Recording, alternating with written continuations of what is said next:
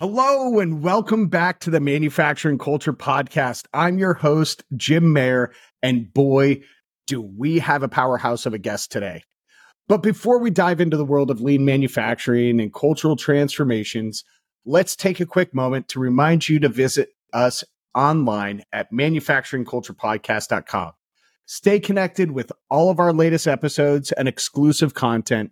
You can find us buzzing with ideas also on LinkedIn, Facebook, Instagram, and TikTok. And hey, a huge shout out to our sponsor, Spironi, for their unwavering support. They truly understand the heart of manufacturing. Now, let's get down to business. Today's guest is someone who's turned the tables in the world of manufacturing. After a stellar 20-year career with Chevron in refinery management, Lonnie Wilson took a bold leap and founded Quality Consultants. But he's not just a consultant. Lonnie is a lean manufacturing maestro, a guru of respect for people, the cornerstone of the Toyota approach, and what Lonnie likes to call workforce engagement. Are you struggling to make that big cultural shift in your organization? Have you tried embracing lean principles but have hit a roadblock? Lonnie's your guy. He's a beacon of hope for firms grappling with transformation and a guiding light for those who've stumbled in their lean journey.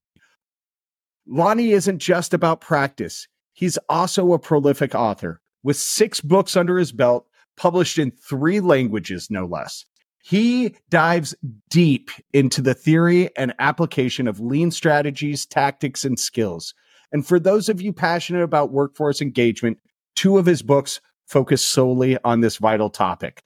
I know I'm going to have to check them out. Lonnie, I'm sorry I haven't yet. Are you eager to learn more? Jump over to qc-ep.com, where Lonnie's treasure trove of knowledge awaits. All of his materials are in Excel and Word format, ready for you to download and revolutionize your approach to lean manufacturing and workforce engagement. So without further ado, let's welcome the lean legend, the cultural change catalyst, Lonnie Wilson, to the Manufacturing Culture Podcast.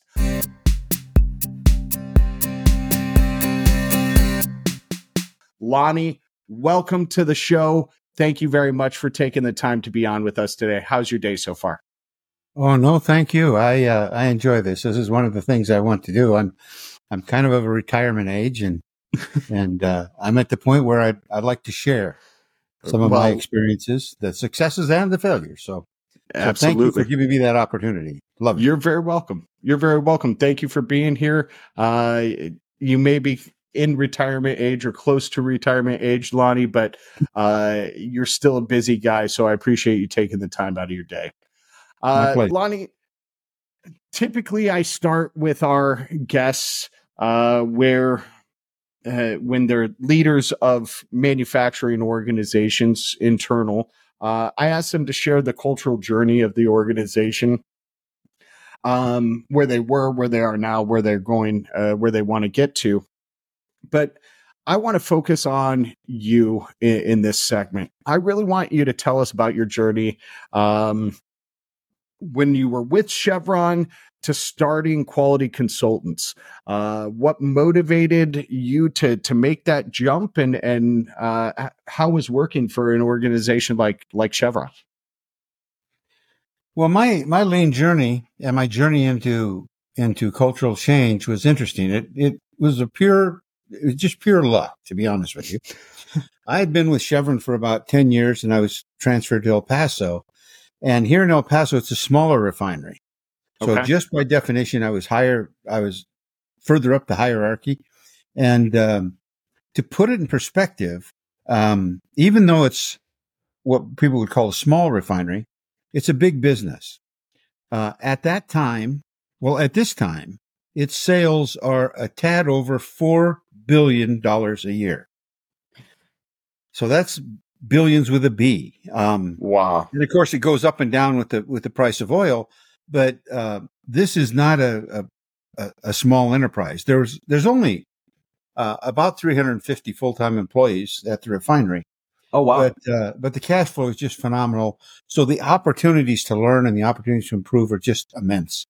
Yeah. But I had been involved in refining for about 15 years, and then a vice president of manufacturing at a cocktail party met a couple of people from San Francisco who dealt in cultural design. Okay. And he gave the refinery a call and he says, "Hey, these guys talk a great game. Is it something we should explore?" And so we became kind of a test site for Chevron. And these people came in there, and their key was cultural design and redesign, cultural evaluation and redesign, I should say. And three guys off the chart bright, really intelligent. And so they came in and they started working with us. And man, I immediately saw the impact that you could get by doing this. And they worked with us for maybe 4 or 5 years. And you could see the change in the refinery. Well, then actually Chevron wanted to transfer me and I didn't want to leave El Paso. And that's why I retired. And so when I retired, I had thought about leaving Chevron for some other reasons. And I said, okay, well, if I did, what would I do? And I said, well, I'll be a consultant. And I said, in what field? And I said, well, what about cultural change? That sounds like a cool thing. At that point in time, when I left Chevron, it was 1990. Okay. And I had 5 or 6 years of teaching from Deming's philosophy. Attended his workshop, worked with dozens of people that worked very closely with him. I chatted with him on occasion. I never worked with him on a project, but I got to embrace his philosophy. And I said, well, this is it. This is the culture change that I want to create, transforming firms so that they were in harmony with Dr. Deming's 14 obligations of management. And so when I left Chevron, that was my approach. Sure. But I needed to learn more about it. Okay. And what I found out was there wasn't much out there in the literature. And in 1990, the internet was in its infancy and you couldn't get much out there. Web crawler was, I think, the biggest search engine, although maybe Yahoo came along about that time. Yeah, but there wasn't a great deal of information. So I said, where can I go get some information? And I was able to find 2 authors that had published some really good stuff on cultural design. Edgar Schein out of MIT and 2 guys who had their own consulting practice, Deal and Kennedy. Okay. And so I started reading that and it all made sense, but I said, I want more, but it wasn't there. So I talked to my buddies from the consulting firm who were now, I was outside of Chevron at this time, but still had a relationship with them. And they said, well, we sometimes read about families. And I said, interesting. You learn about business culture by reading about families. And so they recommended a book and I read it and I said, this is great. The correlations and the metaphors you come up with just phenomenal. And, so I started studying family design and the guy I spent the most time with was Bradshaw. Okay. And, he had a whole bunch of books and was pretty well respected at the time. And I've lost track of what's happened. I'm not even sure he's alive anymore, but it was great learning. And so then I went out to practice my trade and boy, I could find clients like nobody's business. And they were really fun to work with until you wanted to do something. And as soon as you wanted to change the culture a little bit, it was, well, we're really not ready for that, or we don't want that, or that's too much, or whatever. Yep. And so I tell people that my initial journey into cultural change out in the real workforce went over like a pregnant pole vault. I mean, it didn't fly at all. And so I was well versed and had done a lot of practice in small group problem solving, things like quality circles. And I was pretty sharp in statistics. So I started teaching small group problem solving, small group statistical problem solving. And I would use that as an entree to get into the business. And then we'd solve a small problem and somebody'd say, well, does that work over here? And so we'd expand it. And pretty soon we were in the plant and pretty soon I was in the plant manager's office and he said, well, maybe we need to change some things, and we'd start working on cultural redesign at that time. I used to say my 5th visit to the plant was to the plant manager's office, and so I used that as a hook to get involved in the business. Later, the big cultural change mechanism that hit the industry was lean manufacturing, Womack and Jones published the book, The Machine That Changed the World, and they started the Lean Enterprise Institute, and all of a sudden there was just this wave of Lean that was flown out there. And most people saw it as a way to teach better manufacturing. I saw it as an entree to cultural change. And so I became a lean manufacturing consultant. And in fact, if you do it like Toyota does, it is a strong cultural change mechanism. Mm-hmm. And then as I got involved with it, I said, well, the Toyota production system really has two major pillars to it. One is the technical pillar of continuous improvement, and the other is the human pillar of respect for people. Yep. And what I found out was that what people were doing was they were spending 90% of their time on the technical part and 10% of their time on the human part. And I said, this is upside down. This makes no sense. It should be the other way around. After all, aren't all your people doing the stuff? But getting the people to do it differently was a large cultural change. Getting the techniques changed a little bit was a small cultural change. And so, and that's why my books took the shape they did. First, I talked about lean manufacturing in general, and my last two books have been about the human side only. Got it. And I find if you take care of the human side, you take care of everything. And so that's kind of my journey into culture, and that's where I am, I guess what you'd say today. So in your experience, I mean, you're a very storied, careered person here. How has the historic approach to cultural change been in the manufacturing industry, and where do you see the biggest gaps? Well, I put together a slide presentation, and we can talk about that very thing. Okay. But in summary, let me kind of give you the Reader's Digest version. The culture will change precisely how the top management changes. Yeah. There's three key elements to the culture, and one is the history, which you really can't change, right? And the other is the external environment that you're operating in. And the third thing is the few top people at the top, people at the top. Those you can change. And so if you want to change the culture, those people have to change. They have to lead the change. They have to model it. The biggest problem is they want to orchestrate the change, but they want everybody else to change. Sure. Okay.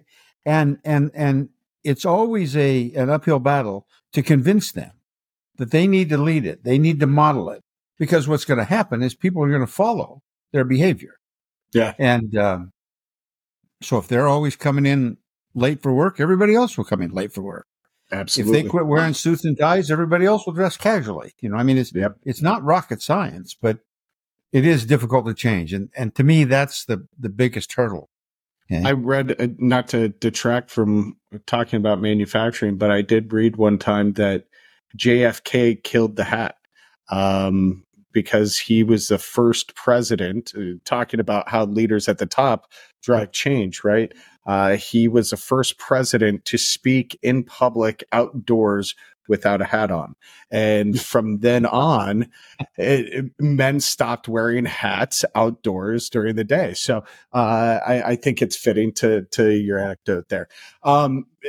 Lonnie, before we jump into your slideshow, and I love that you prepared one.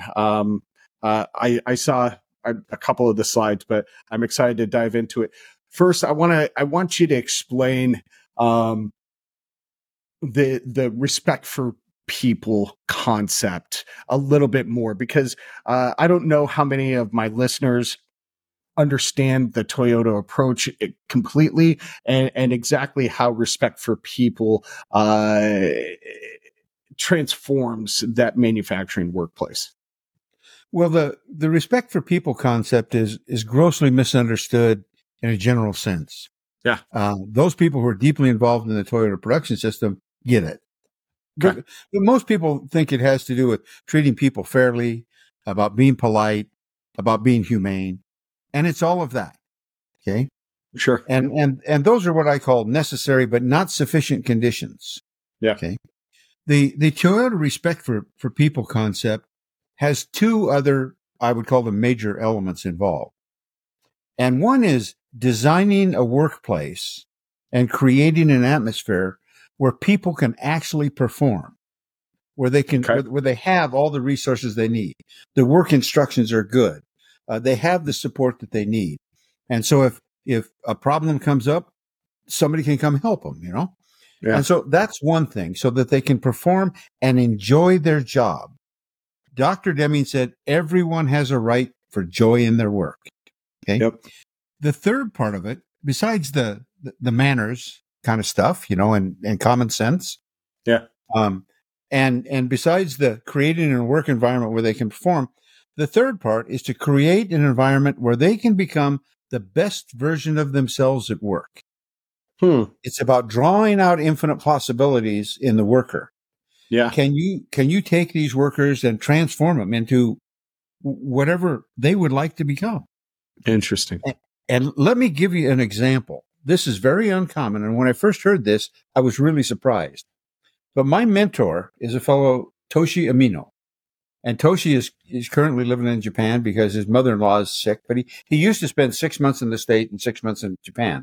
Okay. In 1998, Toshi retired from Honda Corporation as the vice president of human resources. And I was lucky enough to run across him, and we hit it off great. And so he's been mentoring me for the last 10 years. Actually 13, I guess. But when I was talking to Toshi about all of this stuff, I ran across just a jewel, and he said, well, you know, we have a lot of engineers who are not degreed. And I said, what? I said, how do you have an engineer that's not degreed? You know, that's almost by definition. They have an engineering degree. That makes them an engineer. Yeah. He says, oh, no. He says, within Honda, we have a relatively large group of people that have exhibited the skills to be an engineer. So they're in the engineer salary system, they're in engineer promotion system. And I said, well, how many of them are there? And he said, oh, I don't know. I really don't know. And he said, well, maybe 30%. And that's a massive amount. Right? I had exactly your reaction. And you just don't hear that in Western society. You don't hear that in the United States. You don't hear that in Canada. You don't hear that in South America. You don't hear that in Mexico. Engineers are engineers, you know, and they're kind of an elite little group that have their own criteria. Yeah. But one of the things is they all have a sheepskin. But not in Japanese society. If you can exhibit the skills that it takes to be the type of engineers they need, they make you one. Okay. So that's a kind of a manifestation of how they work to get the most out of the people and allow them to grow to their fullest potential. And so there's the respect for people has three things. You know, it's all the manners, and the other part of it is make the work a place where they extract joy, not where they have to come, but where they want to come, where they can contribute. And the third thing is where they can grow and develop. And I detail all three of those things in both of my books about workforce engagement. And when you work in a Japanese facility, you can see that. You can see that. Okay. So, Lonnie, we're going to focus a little bit here. I believe that your slides are about the learning model maturity cycle. I think you're going to share with us how it impacts employee engagement, company culture, and manufacturing. Am I right in that? Yes. All right, fantastic. Well, if you want to pull that up, let's get that shown off here. I'm excited to see what it is. Good. Okay. Well, the topic is learning your way to success. And could you hold it right there? Are you creating a learning environment? Is your culture a learning environment? Now, there's a lot of words to this, so please just listen. And if you want, I'll send you a whole set of the slides so you can have this. But I've come to learn that the short-term vitality and the long-term survival of businesses are inextricably tied to their ability to solve problems. Whatever business you are in, the only sustainable competitive advantage is to improve faster than your competition. To improve faster, you must make intelligent changes quicker than the competition. And that all starts with the ability to learn more quickly than your competition. Hence, the gateway quality to success and survival is based on a simple principle. You must change, you must learn faster than your competition. And hence, do you have a learning culture? Do you really have a learning culture? We're going to talk about the various parts of a learning culture as we go through this. Yep. Okay. And learning has a lot to do with the stuff in your head. Okay. That's okay. Go ahead. And there we go. Mm-hmm. I've adapted this from Russell Acuff's model, what he calls the DIKUW model. Well, on the x-axis, we have the usefulness of the stuff in your head.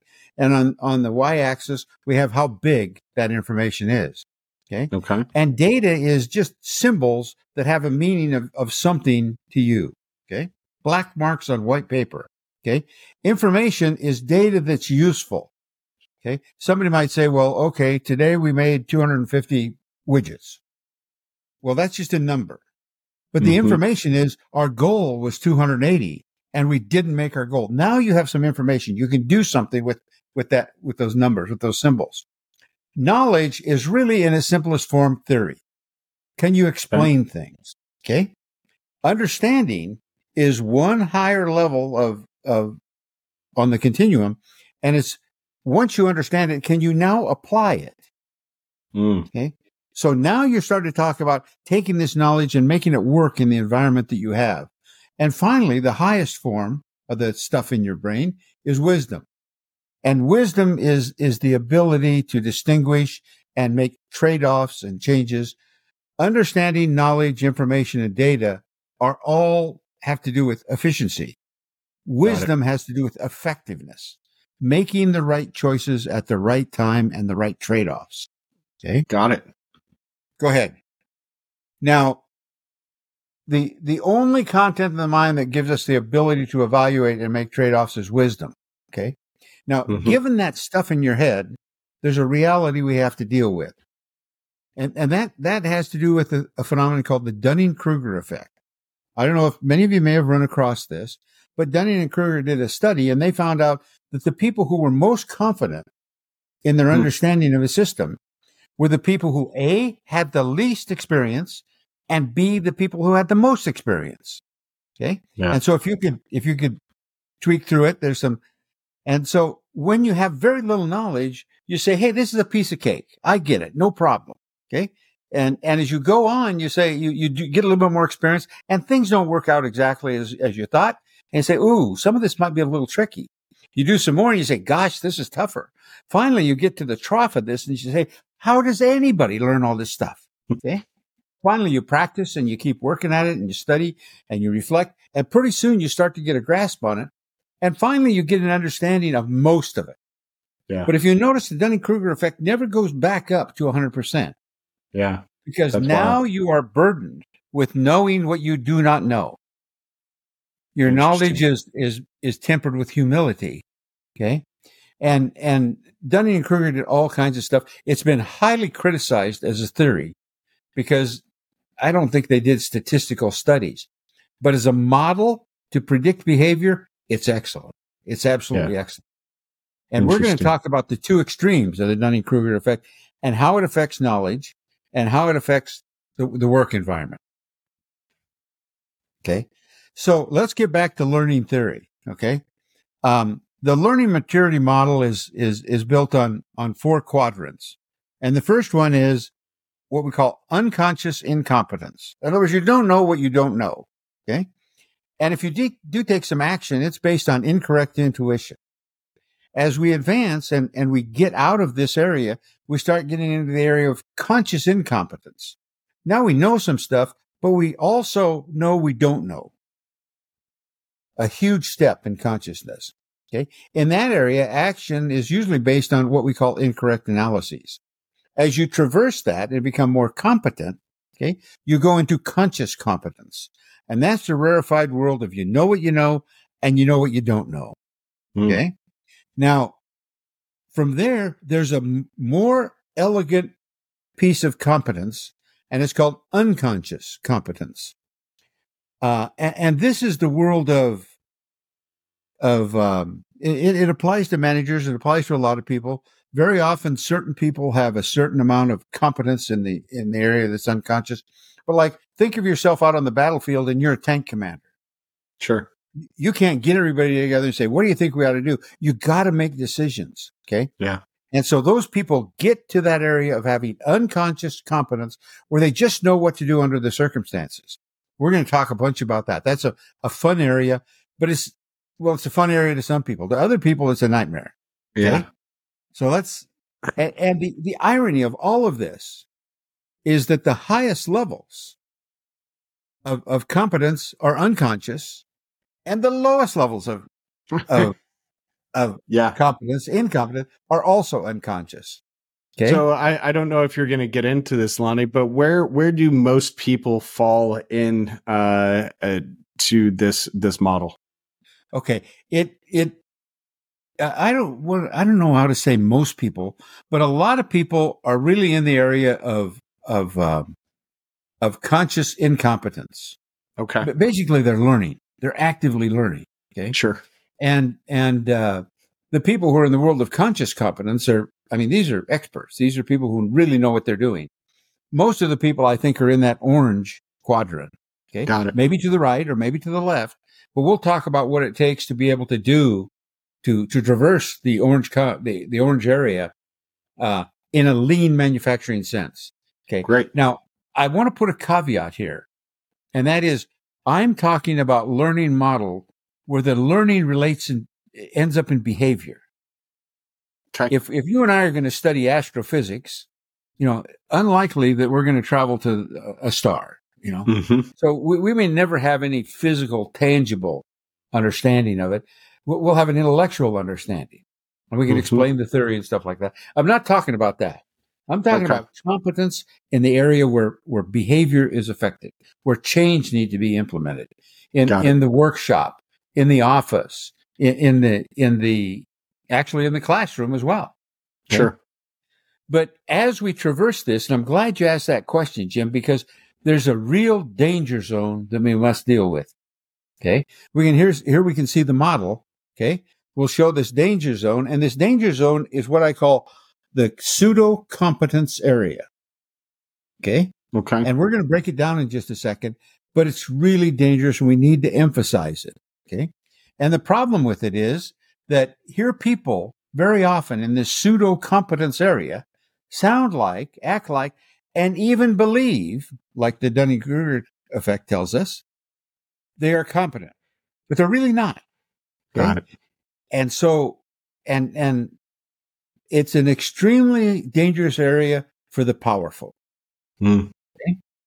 And I'll relate a quick story with you. When I was writing one book, I called up my mentor, Toshi, and I said, "Hey, Toshi, I want to spend some time with you. I got some questions I want to cultivate before I write this book. You got some time?" So I traveled to Marysville, Ohio, and I spent 3 days with him. And Toshi and I had breakfast, lunch, and dinner. And by the time, I think he was really tired of me, but by the time we finished. But I was talking to him, and I had this concept of what I called the 10 lean killers. And lean killer number one, the things that prevent a lean transformation from progressing is inadequate domain critical knowledge by the senior management. Okay. Interesting.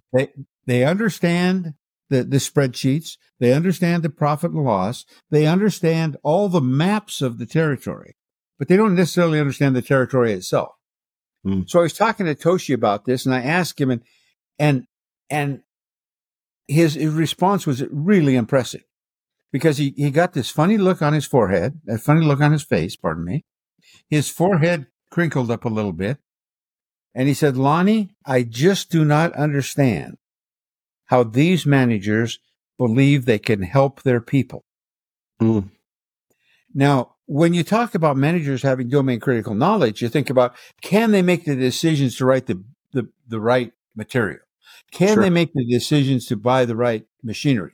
Can they make the decisions of how to deal with the customers? We always think of technical issues.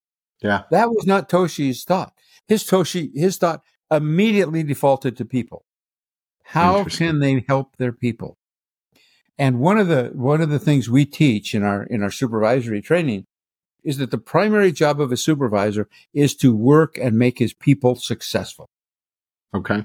That makes sense. And if every supervisor makes all their people successful, pretty soon everybody's going to be successful because in an organization, everybody has a supervisor. Yeah. But it showed to me the distinct difference between Western thinking and I don't want to say Eastern thinking, but in this case, Japanese thinking. Sure. I get in trouble for using those terms, but I've been in trouble before. I'll hold you to task if you say anything that is shouldn't be said. This episode is brought to you by Spironi. Revolutionize your shop floor with Spironi, where cutting-edge technology meets craftsmanship. Elevate precision, amplify productivity. Spironi. Experience, tradition, the future. Okay. But to deal with this danger zone, we need to expand our... Oops, pardon me. I want to digress for a second. No, that's fine. My problem. Way back when I was in a Bible study class, and in this Bible study class, they were talking about Genesis and when God created man, and somebody said, well, he created man in his image. What does that mean? Well, this is 1988 or 1990, I think, and I was the only one who had any serious Bible study software. And the internet was in its infancy, so it was tough to search. So I became the research person in our group. And so I read it and I reread it and I reread it and I reread it and I searched as much as I could. And I came to the conclusion that the author of Genesis was talking about the comparison of man to animals, because he just created animals. Now he creates man. Okay. And so I said, okay, so what's the difference? Okay. And I said that animals react reflexively. When you give them a stimulus, you kick a dog, they either bite you or they run. Okay. They don't think about it. Okay. It's reflexive. It's only, you call it an instinct. Okay. Yep. But man has the ability to deliberate. And in that short instant between stimulus and response, it might be just a fraction of a second. Sure. Or it could be, 10 days. But in that window of time, we have the ability to exhibit awareness, which is basically thinking about thinking. Okay. And when we think about it, now we can conjure up options. Okay. With imagination and creativity. Now we've got to say, okay, what are the right things? So we use conscious driven values to make a decision or not. Okay. And ultimately we have choice. Okay. Right. And I call those the 4 gifts from God. Those are 4 things that we have that animals really don't have. Sure. Okay? And ultimately they lead to response. And the response ends up being either a natural or a social response. Okay. And it can be both. And so I call awareness the gateway quality. The more aware you are, the more options you can have, the more values you can apply, the better choices you can make. Okay. So we teach a lot about awareness, how to improve awareness. Now hold it right there for just a second. Oh, okay. I want to read this. And again, don't read with me. Please just listen. But awareness is more than seeing, hearing, smelling, tasting, and feeling. Okay. We call that observation. Okay. Awareness is all of that, plus the state of being alert and watchful, as well as being well informed of not only what's happening now, but what could happen as a result of what you do. That's what awareness is about. Okay. And so awareness is a much greater topic than just observation. Okay? Interesting. And awareness plays greatly into our learning model. Let's go ahead. Let's dissect our learning model now, Jim. Okay. So as we go from unconscious competence to conscious incompetence, we go into this area, this danger zone. Okay. We can't forget about the danger zone. It's incredibly important. Okay. And again. Okay. So I've shrunk these 2 areas so we can expand the danger zone. When you get out of this area of an unconscious incompetence, people like to sound like they know what they're doing. And so sometimes people will capture the jargon and they will get some level of belief that they really understand it. Mm-hmm. Okay. It's kind of like the next step is to work with the theory. Hold it right there for just a second. Mm-hmm. And now you have a seems to be environment that's a little bit more solid. Okay. Now these are the 2 things that every Monday morning quarterback has. Yeah. And everybody's a Monday morning quarterback. Well, if the coach had only run on 3rd down instead of passing, Absolutely. Now the coach called 80 offensive plays, and somebody feels well armed to criticize him on the one, that didn't work out quite well. Okay. Mm-hmm. But once you learn the jargon and you can talk about the theory a little bit, very often you sound like you know what you're doing. You seem to be in the know. You seem to be knowledgeable. Okay. If you can then go out and observe it in maybe somebody else's plan, now you've got some tangible evidence and you can talk to people about that and you can sound like you know what you're doing. Okay. But it's a little bit like I used to tell people, for some reason, when I was growing up, I always thought I'd be a father. And I thought fatherhood was cool. And when I was about 20 or 22, I think I had fatherhood nailed down. And what I tell people now was I did. I had the perfect answers for any given circumstance right up until I had to do it. And then when I had to do it, all of a sudden, I got a real dose of humility. Okay. Sure. And that's where so many managers are. They understand the theory and they think that they have a grasp of it. But this is a dangerous place. Okay. Mm-hmm. If you advance one more time. Okay. And this is what I call where they have incipient awareness. Maybe they can initiate a few things, but really they can't go very deep into change. Okay. And so the mental models aren't mature and that type of stuff. And management often gets stuck in this danger zone. Okay. And what happens very often is 2 or 3 or 4 of the guys on the C-suite will read the same book and then they'll start talking about it. Okay. And pretty soon they will reinforce one another and they get to the point where they actually believe they understand it. And it just becomes an echo chamber at that leadership level. Yes. Yeah. And it's incredibly dangerous because they have all this power. Okay? Yeah. And they don't yet have the awareness of what the awareness that they need. Okay. Okay. And this is what I call the make or break point. Okay. Up to this point, I'll explain it in just a little bit. We've really captured knowledge. We understand the theory, but we don't have understanding. We've captured the knowledge. We understand the theory. What a horrible sentence. We've captured the knowledge and we have a working model in our mind of how it should behave, but we do not have understanding. Understanding comes by applying it in this behavioral related stuff. Okay. So this is what I call the make or break point. And what management does. Yeah, go ahead. You're right. What management does from that point becomes very important. And you gain the understanding by applying it. Mm-hmm. By applying it. And usually the application starts out with what I call muddling through. You find some small area and you say, well, let's apply this out here, and you make it work. Okay. And then once you make it work, you say, oh, geez, how are we going to perpetuate this? Well, we have to create a standard. We have to document the process. We have to have metrics, etc. Okay. So you create a standard for that specific environment in that beta site that you're working in, that small, whether it's a workstation or a cell or maybe in a value stream. It shouldn't be a plant. That's a horrible way to muddle through. Okay? But ultimately, when you get this standard and you start working with it, now you can execute this standard and you can sustain it. At that point, you have documented not just knowledge, but an understanding for that circumstance. Yeah. Okay. Yeah. And so it might be a specific application in a work cell, or it might be a specific application in a workstation. Okay. But you now have working knowledge. Why? Because you've made it work.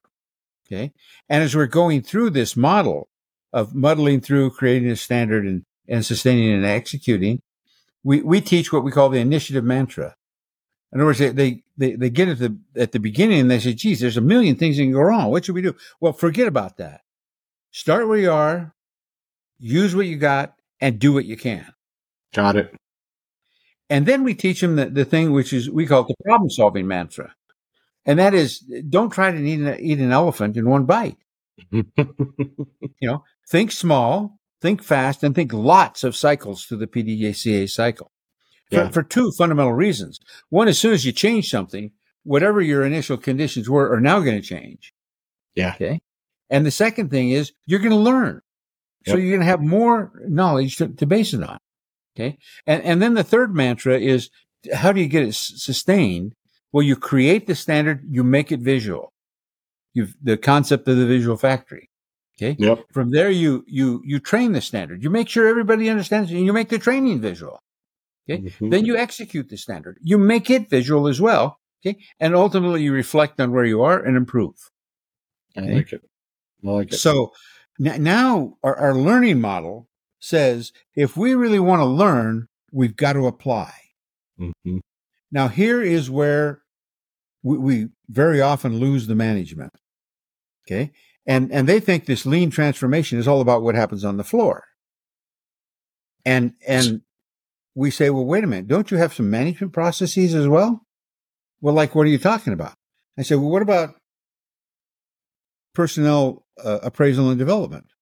Mm-hmm. What about hiring? What about training? What about staffing and organizing?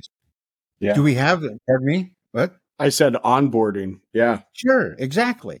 Do we have good programs for that? And they said, well, it turns out the very most important processes you have are controlled by management. Sure. And yet, at this point, management is not very anxious to get involved and apply it. They want everybody else to apply it.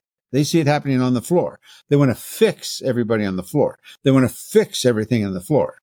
Okay? Mm-hmm. But let me tell you, there's opportunities everywhere, and the biggest opportunities are in the boardroom. Okay. So as we get out of this conscious incompetence area, and as we've transformed over to the right, we're getting more and more competent. Okay. And when we get into this area of conscious competence, okay, we get there only one way. And Taiichi Ohno said it best. He said, you learn the Toyota production system by practicing it and in no other way. Sure. You can't read about it and really learn and apply it. Yep. Okay. You can't have people teach it to you. You have to take all of that reading, that teaching, that observing, and then go out and apply it. Okay. And so then when you're done with this, now you've got some, what I call local understanding. You may know how to apply it in that work cell or in that value stream, or maybe even in that plant. Okay. But that's not good enough. Okay. That's not good enough because now you've got different cells. You've got different value streams. You've got different, locations, and you'll find out there's a difference as you go to apply them. Yeah. You're working with a bigger system. You've got new variables. Okay. Okay. What you find out is that understanding has to do with applying in what we call the containing environment. If the containing environment is a work cell, that's a small environment. Mm-hmm. If it's a value stream, that's a bigger environment. If it's a plant, that's an even bigger environment. If it's a corporation, that's a bigger environment. Sure. If it's a whole industry, that's a bigger environment. And there's no end to how large the environment can be. Sure. Okay. But the way you go from conscious competence to unconscious competence is through practice. There is no other way. And it's not just practice. It's perfect practice. You have to do it, and you have to do it well. And then you literally transfer the neurons in your brain. You create brain patterns. Okay. Mm-hmm. And what happens is pretty soon you can do it reflexively. Okay. And at this point, you're usually, most people get to be pretty humble because they know what they know. And they also know there's things they don't know. And they also know in the bigger system, there's things they don't know. Mm-hmm. And so you become quite humble if you're actually very good at it, and which is kind of odd because it becomes kind of the quiet meat guy. Okay. But then when you get to the rarefied air of unconscious competence, this is just an amazing place to be. I could tell you a couple of stories about some experiences I've had, but we don't have time today. But maybe later you and I can we'll do a second episode, a follow up here, because this is fascinating to me, Lonnie. I think this is great. Unconscious competence is what I call the Willie Mays syndrome. Now, I don't know if you remember Willie Mays. I don't know if you're old enough to remember Willie Mays, Jim, but hold it right there for just a sec, please. Yeah. But Willie Mays was what I think is one of the greatest baseball players of all time. Okay. He could do all five things that Leo DeRocher talked about. He could run, he could throw, he could hit for power, he could hit for average, and he could play defense. Okay. Mm-hmm. And he did all of them excellently. Well, late in his career, he got to be kind of a pain in the ass because he didn't want to retire, but he wasn't very skillful. And the Giants, the San Francisco Giants, had traded him to the New York Mets, but they really couldn't put him out on the field. He just wasn't good enough anymore. So they made him a batting instructor. And he was, by all records, the absolute worst batting instructor in all of history. He could not explain anything to anybody. You know, the ball would come and he'd say, well, swing the bat and hit the damn thing, you know?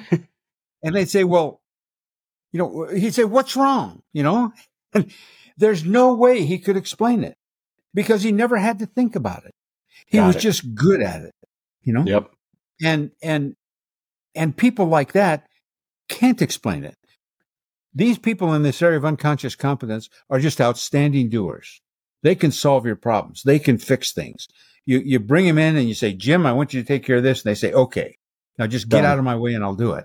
Okay. Yep. So consequently, strong managers love these people. Mm-hmm. Now, unfortunately, they got two downsides. They're an insecure manager's nightmare. Jim, how did you know what to do? I don't know. I just did it. Well, I can't tell the boss. My chief problem solver doesn't know, you know? Right. And so an insecure manager is really intimidated by these type of people and they don't like them. They don't.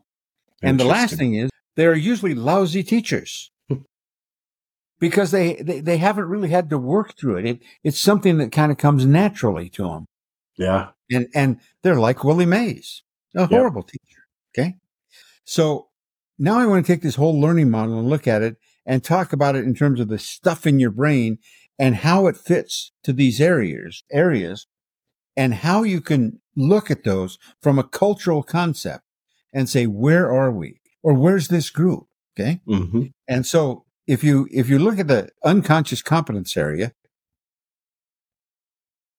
okay, this is the world of data and information. Okay. Managers have all the data. They have all the information. Okay. The numbers. Okay. And knowledge starts when you start to get out of that area. This is where you start to understand the theory. And you always got to learn the jargon just so you can talk to other people. Okay. Mm-hmm. But you really don't start to become competent. Okay. Until you vault into the unconscious incompetence area. And that's where understanding starts. And then as you practice it and practice it and practice it and practice it, you can gain wisdom. But you don't get wisdom out of a book. Okay. And finally, you get to the rarefied world of unconscious competence. Okay. Oops. Okay. And so if we want to take a look at this from 30,000 feet,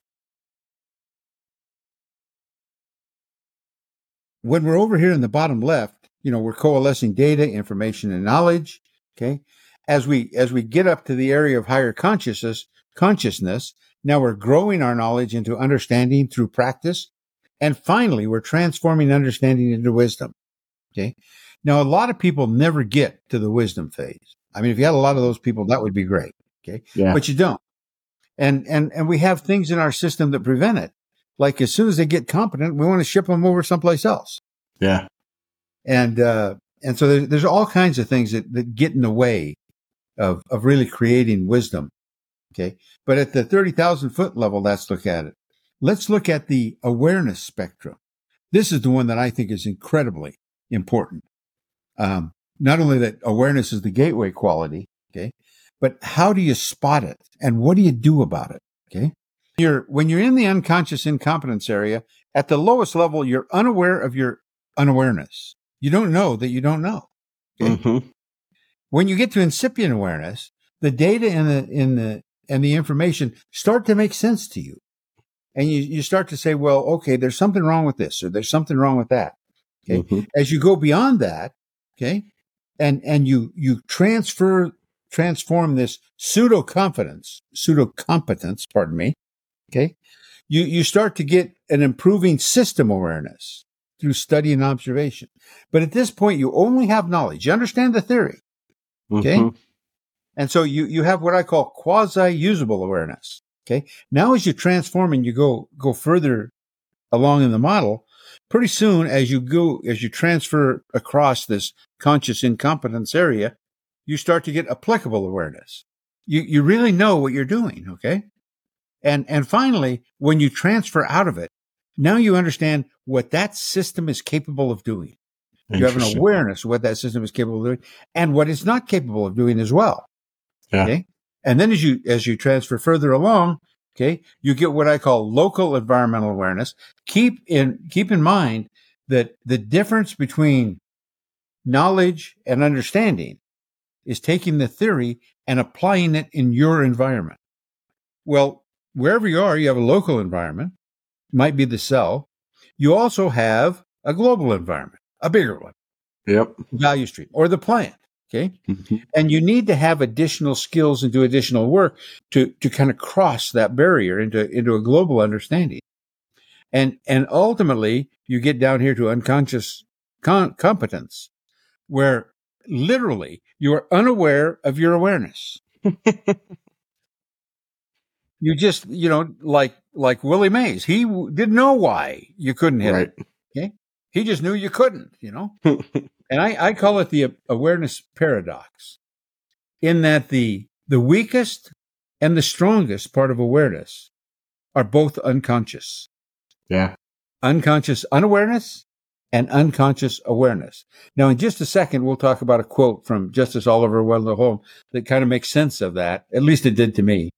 Yeah. But so let's go ahead. Oh, here it is. He said, "I don't give a fig for the simplicity on this side of complexity, but I would die for the simplicity on the other side." And what he's saying is like the Dunning-Kruger effect. People think it's simple until they get involved with it and have to do all the details and apply it in the environment. But then when they do understand the details and they know how to apply it in the environment, now once again it becomes simple, but at a completely different level of understanding. Wow. Okay. And so if we look at that on the awareness spectrum, okay, Justice Oliver Wendell Holmes said, simplicity on the near side of complexity. It's this point over here, this point on the danger zone that we called the make or break point. Yeah. Okay. Do managers say this is simple and quit working? If they do, the lean initiative, the culture change initiative, the learning initiative, whatever it happens to be, the problem solving initiative stops at that point.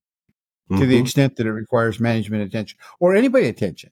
This doesn't apply to just management. This applies to all kinds of people. Let me tell you, I hate to say this because I always get in trouble with my peers, but there's a bunch of consultants who are right there. Yep. But they sound like they know what they're talking about. They can spew the theory. Okay. They can give you example after example after example. But the key question is, please tell me what you've done. Right. And when you find out they haven't done much, well, I saw this or Harry did this or whatever, it's that now all of a sudden their knowledge has a different level. It's no longer understanding. It's just knowledge. Okay. And I think that's what gives a lot of consultants a bad name, right? The ones who are maybe at this point versus that first point. Yeah, exactly. But those people who have this understanding on the far side of complexity. In other words, they've gone through the details. They've sorted through the wheat and the chaff, and they know what the wheat looks like. Yeah. Okay. And that's what he means by the far side of complexity. And it's those people who have traveled the journey, so to speak. Yeah. Okay? And I love that quote because there's so many people who sound like they know what they're doing. Okay. And to be honest with you, it's given my whole profession of lean implementation consultants a bad name because there's a lot of people out there who overpromised and then underdelivered. Yep, absolutely. Probably in every field. Okay. Yes. Okay. Summarizing all of this as it relates to culture and stuff is to survive and thrive. We need to cultivate a culture of learning. Okay. And the learning is in that model. Okay. But learning has different meanings to different people. Okay. Then we must manage the culture so we learn faster than our competition. How do we do that? Well, the way we do that is you get these managers through the danger zone. Mm-hmm. When the managers get through the danger zone, they will be great models and other people will follow them. Okay. And it's based on an awareness of what we can do and predominantly management awareness. Now, I get in a lot of trouble because you say the managers are the problem, the managers are the problem, the managers are the problem. And I like to say it the other way around. I say the managers are the solution. I like that. When they do this, things happen. Yeah. You know, it's just like dad at the dinner table. If dad has terrible manners, his kids are going to have terrible manners. Okay. And if he then criticizes them for having terrible manners, the kids initially are going to say, but dad, you're a slob too, you know? You do the same thing. Yep. Yeah. And then pretty soon, as he takes them out behind the barn and whips them a couple of times, they quit telling him. But that doesn't change the reality. Right. The same dynamics happen in the workplace. The same, almost identical. Yep. Okay. And a lot of what we need to do to create a learning culture is dependent upon distinguishing intellectual knowledge from applicable understanding. We want to get to the point where we have applicable understanding and we can actually change the behavior and get the behaviors that we want. Okay. I like it. And so to do that, we must thoroughly appreciate these differences and learn how to negotiate the danger zone. The danger zone is the key because the managers are so powerful. They're so influential. Yeah. If they're doing things right, the rest of the place is going to be doing things right by and large. If they're doing things wrong, the only tools that they have is position power to make things happen. Yep. They can be autocratic. And again, all of this is gained by practice, by working, by doing it, and in no other way. And I want to leave you with a parting thought. And it's one of my favorite quotes from T.S. Eliot. He says, we must not cease from exploration. And the end of all exploration will be to arrive where we began and to know that place for the first time.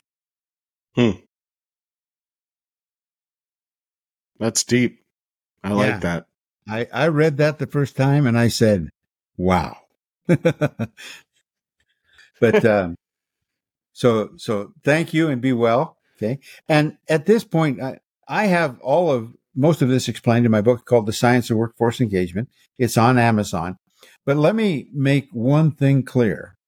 I make a deal with everyone I call a student. Okay. And Jim, now you and everybody who listens to this podcast is a student. And anyone who's ever a student of mine is always a student of mine. And what that means is, see that contact information? Give me a call. Send me a text. Send me an email. And we'll talk about it. Okay. If I think you're chewing up so much of my times, then maybe I'll say, hey, time out. We need to get into consulting mode here. But that has happened once in 32 years. So wonderful. Well, that was Lonnie, that was amazing. I like that.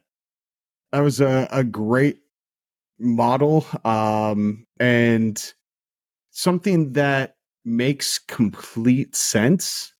But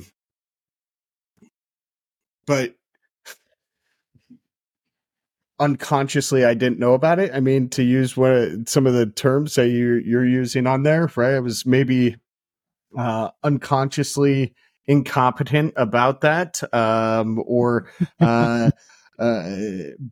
I actually, as you were talking, was able to map out my journey as a cultural consultant, right? And where I am in the Dunning-Kruger effect, and where I am in the continuum, and in the maturity model, or the maturity cycle.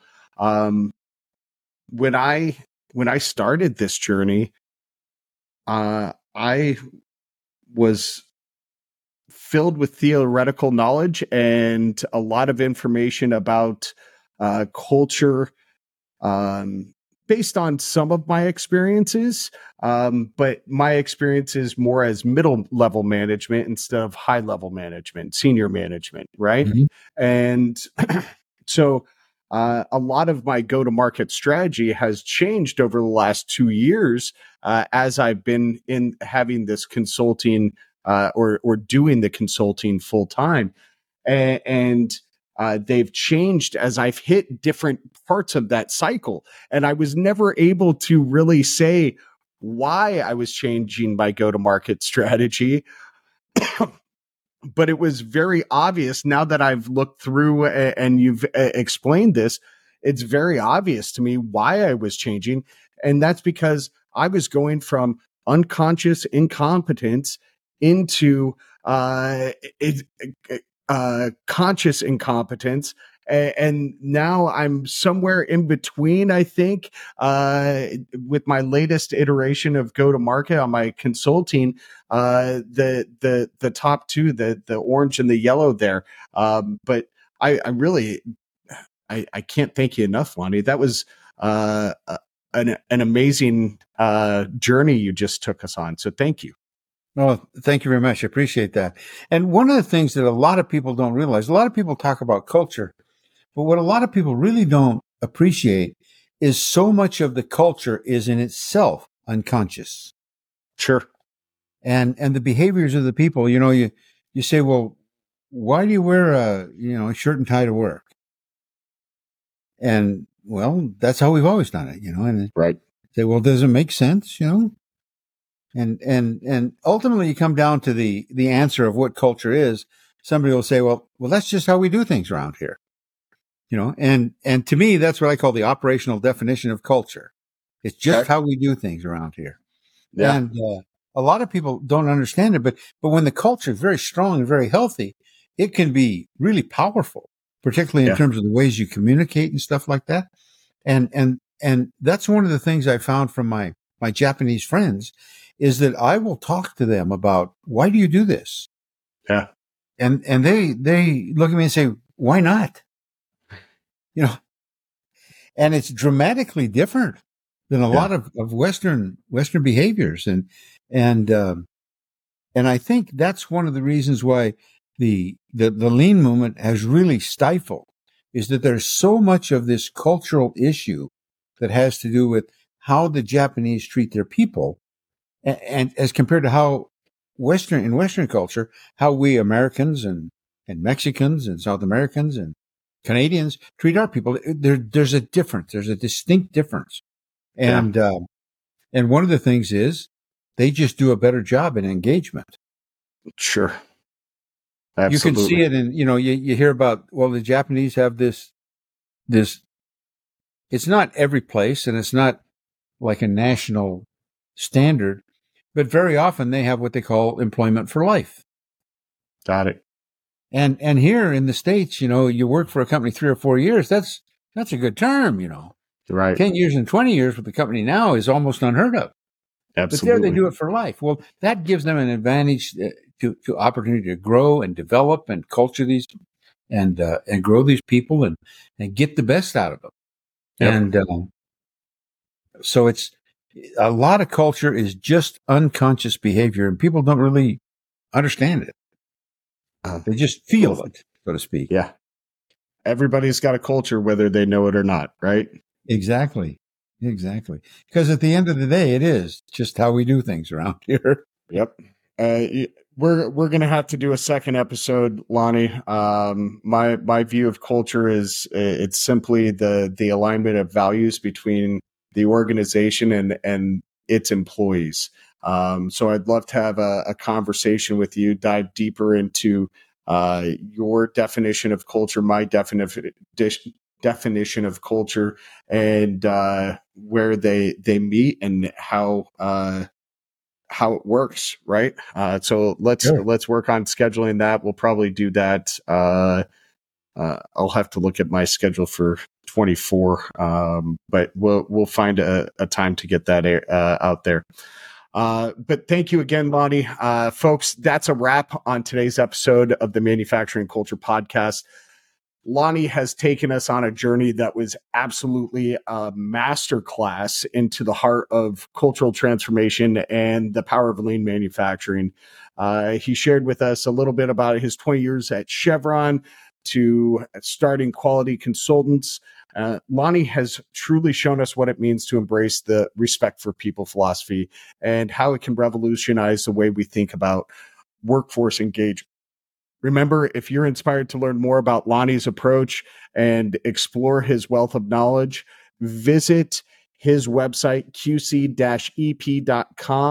All of his insights, strategies, and tips are literally just a click away, waiting to help you transform your company's culture. And of course, a massive thank you again to our sponsor, Spironi, for their ongoing support. Their commitment to the manufacturing community is unparalleled, and we're grateful for their partnership in bringing this podcast to life. Now, don't forget to hop over to manufacturingculturepodcast.com for more episodes and exclusive content. This is your one-stop destination for all things manufacturing culture. We'd love for you to share this episode with your friends, colleagues, anyone passionate about culture, manufacturing, and the intersection of the two. Spread the word, and let's keep this conversation going. While you're at it, please take a moment to rate and review our show on whatever podcast platform you're listening on. Those ratings, those reviews help us reach more people, because the more you rate and review, the more I pop up, the show pops up when people search for terms like manufacturing or culture. Your feedback also helps us grow and continue bringing you the content that you've come to love. And thank you very much for being with us again for another episode. Thanks for tuning in. Remember, transforming company culture starts with you. Stay inspired, stay engaged, and we'll see you next time on the Manufacturing Culture Podcast. Keep making things and manufacturing greatness. Have a great day.